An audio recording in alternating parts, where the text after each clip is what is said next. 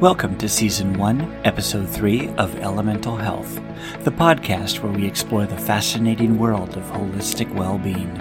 I am your host, Dr. Michael Murray. I'm both a chiropractor, and I've been in practice for over 18 years, as well as a certified massage therapist. For those of you listening around the globe, we are located in Los Angeles, California.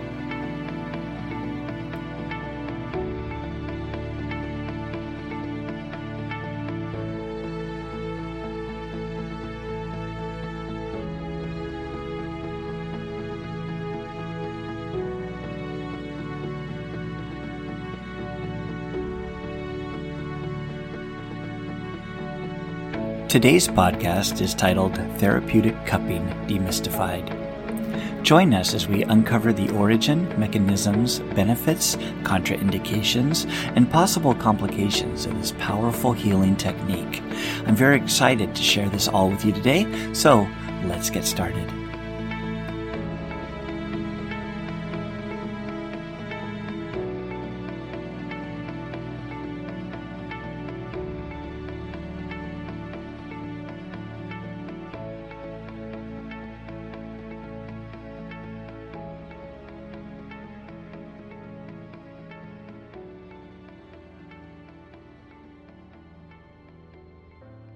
We can thank Michael Phelps for the fact that you already have at least a basic understanding of what cupping is, and you've likely already seen someone with the telltale marks that are left after a cupping therapy session. Phelps was the Olympic swimmer that competed in the 2016 Games in Rio. He was one of the first public figures that was very open about his use and belief in cupping as part of his health therapy. During interviews, he openly discussed cupping, which generated a lot of curiosity. His use of cupping therapy brought its potential benefits to other athletes as well as all the people watching the games. Many people, inspired by Phelps' success, started exploring cupping as a potential tool for enhancing their performance, relieving muscle soreness, and promoting overall well-being. Phelps' impact on the world of cupping can't be understated. By openly sharing his experience, as well as displaying the cupping marks to the world stage, he demystified the therapy and sparked a global conversation. As a result, cupping gained mainstream recognition and acceptance. That led to increased interest from both athletes and non-athletes alike, people that were looking for alternative approaches to health and healing. Okay, let's move on now from Olympics and let's talk about the 5 different cupping techniques. The first method is called dry cupping. It's the most common form of cupping and involves placing cups of varying sizes on the skin and then creating a vacuum with a hand pump. The second type of cupping is called fire cupping, which is often associated with traditional Chinese medicine. It involves using a flame to create the vacuum inside the glass before it is placed on the skin. The flame heats the air inside the cup, and then the warm air creates suction as it cools and the air inside contracts. A third variation of cupping is called dynamic cupping, otherwise known as massage cupping. This technique combines both cupping and massage. The therapist applies oil to the skin and then places the cups. The cups are then moved around in a gliding motion. This combination of suction and movement helps release tight muscles and fascia, providing a deep tissue massage experience. Depending on the experience of the person receiving the cupping, the cups can also be slightly pulled away from the body and more speed can be used with the gliding. This will pull the layer of connective tissue called fascia that holds the skin to the muscle layer. This fascia can have adhesions where the skin, fascia, and the underlying areas get stuck. By gently pulling as you rub over an area with the cups, these adhesions can be broken up. This method is also great for breaking up stubborn muscle spasms. The fourth kind is called silicone cupping. These are the kind I use for the dynamic or massage cupping. Instead of being made of glass or plastic, these are made of soft, flexible silicone. These are much easier to be able to control the amount of suction that is applied. These can be used like static cups as well, where you just put them on there like regular cups and not move them around. The reason you may want to use the silicone cups is that they can be put on very lightly and are great for someone that is sensitive to stronger suctions or someone that has fragile skin. The fifth and final method we will talk about today is wet cupping. This is also known in traditional Chinese medicine as hijama. It is almost the same as dry cupping, but there's one additional step. After the cups are removed, a small incision is made in the center of the mark. The cups are then reapplied and suction is once again added to draw out a little bit of blood. It is believed that this helps remove toxins from the body and also improves circulation. Wet cupping should be done by someone who really knows what they're doing and has performed many of this type of cupping before.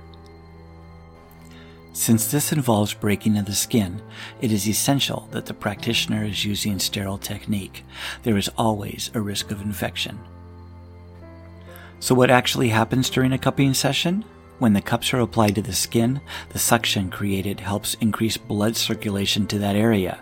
This brings fresh oxygen and nutrients to the tissue. It removes toxins and metabolic waste products. The cups can be left in place for only a few minutes or moved around the body. The suction created by the cups loosens and lifts the fascia. That's the connective tissue that surrounds muscles and connects everything to everything else in the body. It also stimulates the lymphatic system, which plays a crucial role in the immune function and detoxification of the blood. This can help reduce inflammation, relieve muscle tension, and promote healing. So what are the benefits of cupping? Well, first and foremost, it can help alleviate pain and tension in the muscles. I've actually seen this myself. Many athletes suffering from chronic pain find cupping to be a valuable addition to their training routine. Cupping also promotes relaxation and reduces stress, as it stimulates the parasympathetic nervous system, which is responsible for the body's rest and digestive response. It's for this reason it has been used to treat digestive disorders. Cupping has also been known to boost the immune system and enhance detoxification, making it an excellent choice for those looking to support their overall health. Cupping therapy in any form is generally considered safe and not nearly as painful as it looks. The cups do cause temporary skin discoloration or bruising. These are called cupping marks. The marks are usually fading away within a couple of days and are not at all harmful. In very rare cases, cupping can cause uncontrolled bleeding in the area just under the cups. This is more likely to occur if too much suction was used, aggressive techniques were used, if the cups were left on longer than they should have been, or if the person has a bleeding disorder or is taking blood-thinning medications.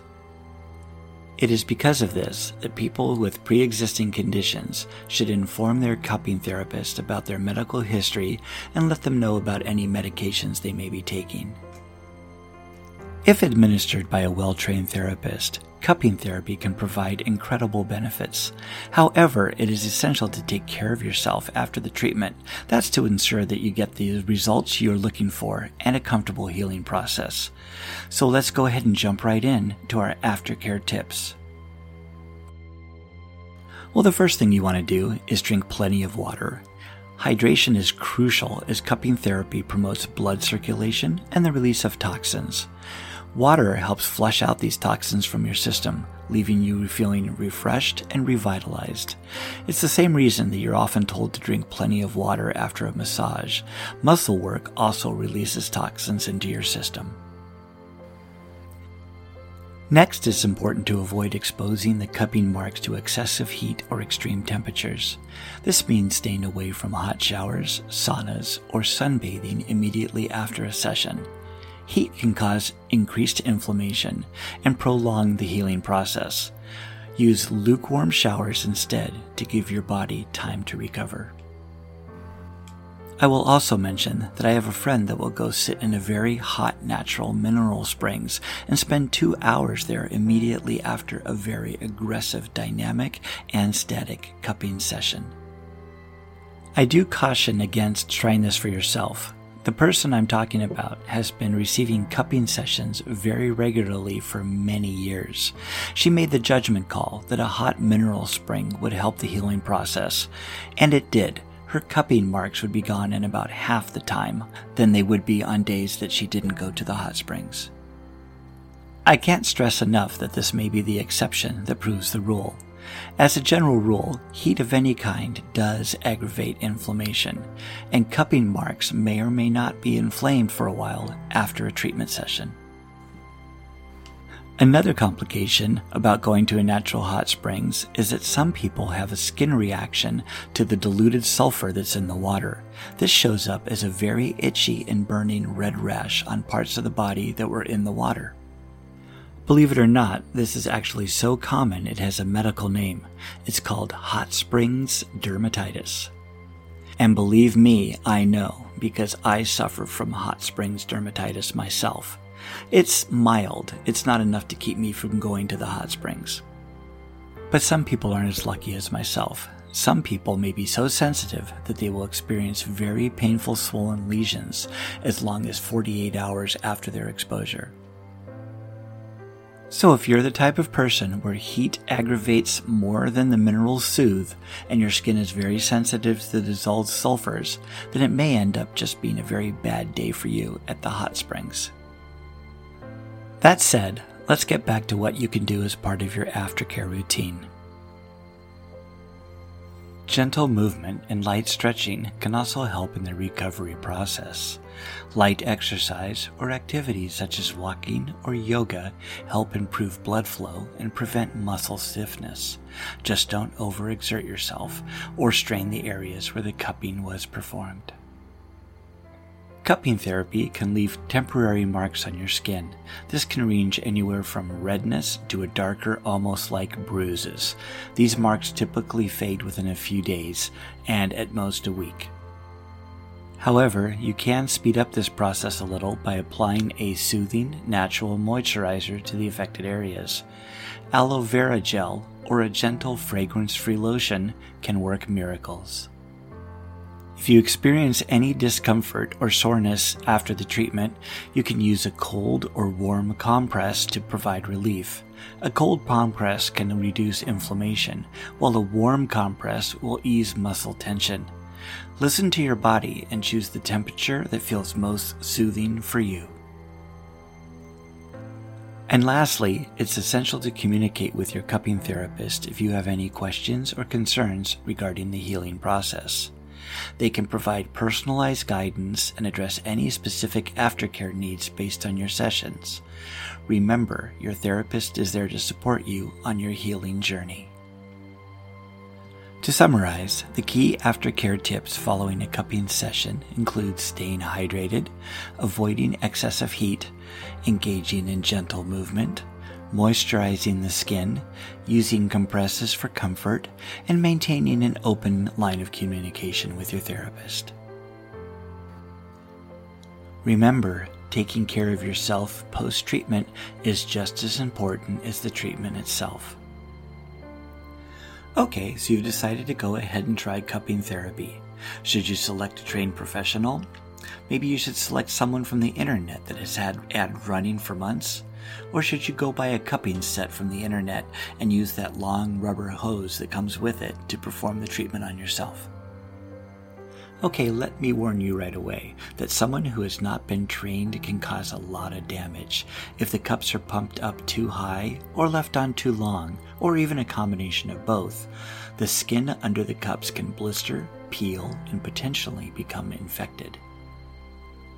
The certification or licensing requirements to be able to include cupping therapy can vary depending on the county, state, or region where they plan to practice.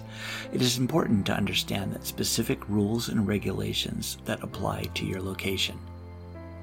For example, where I'm from, in California, people that wish to offer cupping must hold a diploma in massage therapy that includes anatomy, physiology, and pathology, or an equivalent or higher degree.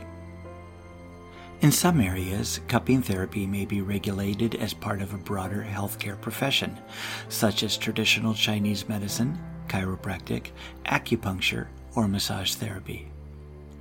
In such cases, you may need to go to a healthcare provider that has the necessary certification or license to practice those professions, which would include cupping therapy as one of the modalities that they offer. Not to mention that the above professions will all carry malpractice insurance in the unlikely event that you may be injured. When it comes to training, cupping therapists generally take comprehensive educational programming to develop their expertise. These programs vary in length, content, and requirements, but they generally cover a range of essential aspects. Let's discuss some key elements you might find in a cupping therapy training program. First, a solid foundation in anatomy and physiology is crucial for any cupping therapist. Understanding the human body's structure, the musculoskeletal system, and how the various organs interact is vital. This knowledge helps cupping therapists assess the client's condition accurately and customize any treatment plans effectively.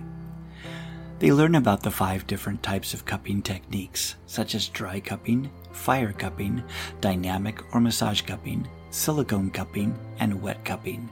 They explore the historical context of cupping, the underlying philosophy, and its integration with other modalities such as acupuncture or massage therapy. Then they move on to the practical training. This hands-on experience is crucial for developing the skills required to perform cupping therapy safely and effectively. Students learn how to select the appropriate cups, handle the various types of cupping equipment, apply the cups to different body areas, and the cleaning of the cups afterwards. Students will also learn to recognize the contraindications, which are situations where cupping should be avoided, such as on an open wound, sunburns, or on people with certain medical conditions. They also learn how to evaluate the client's individual needs and develop treatment plans accordingly. Another crucial component of cupping therapy training is building a strong ethical foundation. Students explore professional boundaries, confidentiality, and informed consent. They learn to create a safe and supportive environment for their clients, fostering both trust and facilitating the healing process. It's worth mentioning that cupping therapy training doesn't end with a single program or certification. Like any healthcare profession, cupping therapists are encouraged to engage in continuing education to expand their knowledge and refine their skills. They may attend workshops, conferences, and seminars to stay up to date with the latest trends.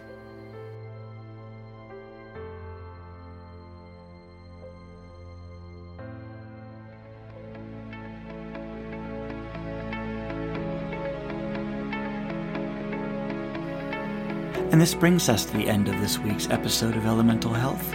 Cupping therapy holds incredible potential for restoring balance and promoting overall well-being. As we've explored cupping, we've discovered its ability to enhance blood circulation, alleviate muscle tension, and stimulate the body's natural healing mechanisms.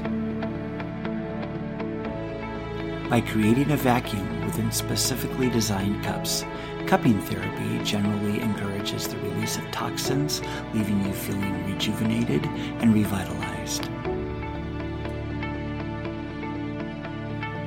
So go forth and explore the wonders of cupping therapy as you embark on your journey towards holistic health and inner harmony. Be sure to join us next Friday as we demystify the energy healing of Reiki. Until next time, be well and stay curious. If you have any topics you'd like me to cover in future episodes, or if you have any questions about today's episode, feel free to reach out to me through our website, that's mcmelementalhealth.com, or our social media outlets on both Facebook and Instagram. There are links to our social media pages at the bottom of every page on our website. This episode of Elemental Health was brought to you by MCM Elemental Health, therapeutic care that transcends. Make sure you visit our website at mcmelementalhealth.com for more information on a variety of alternative healthcare topics.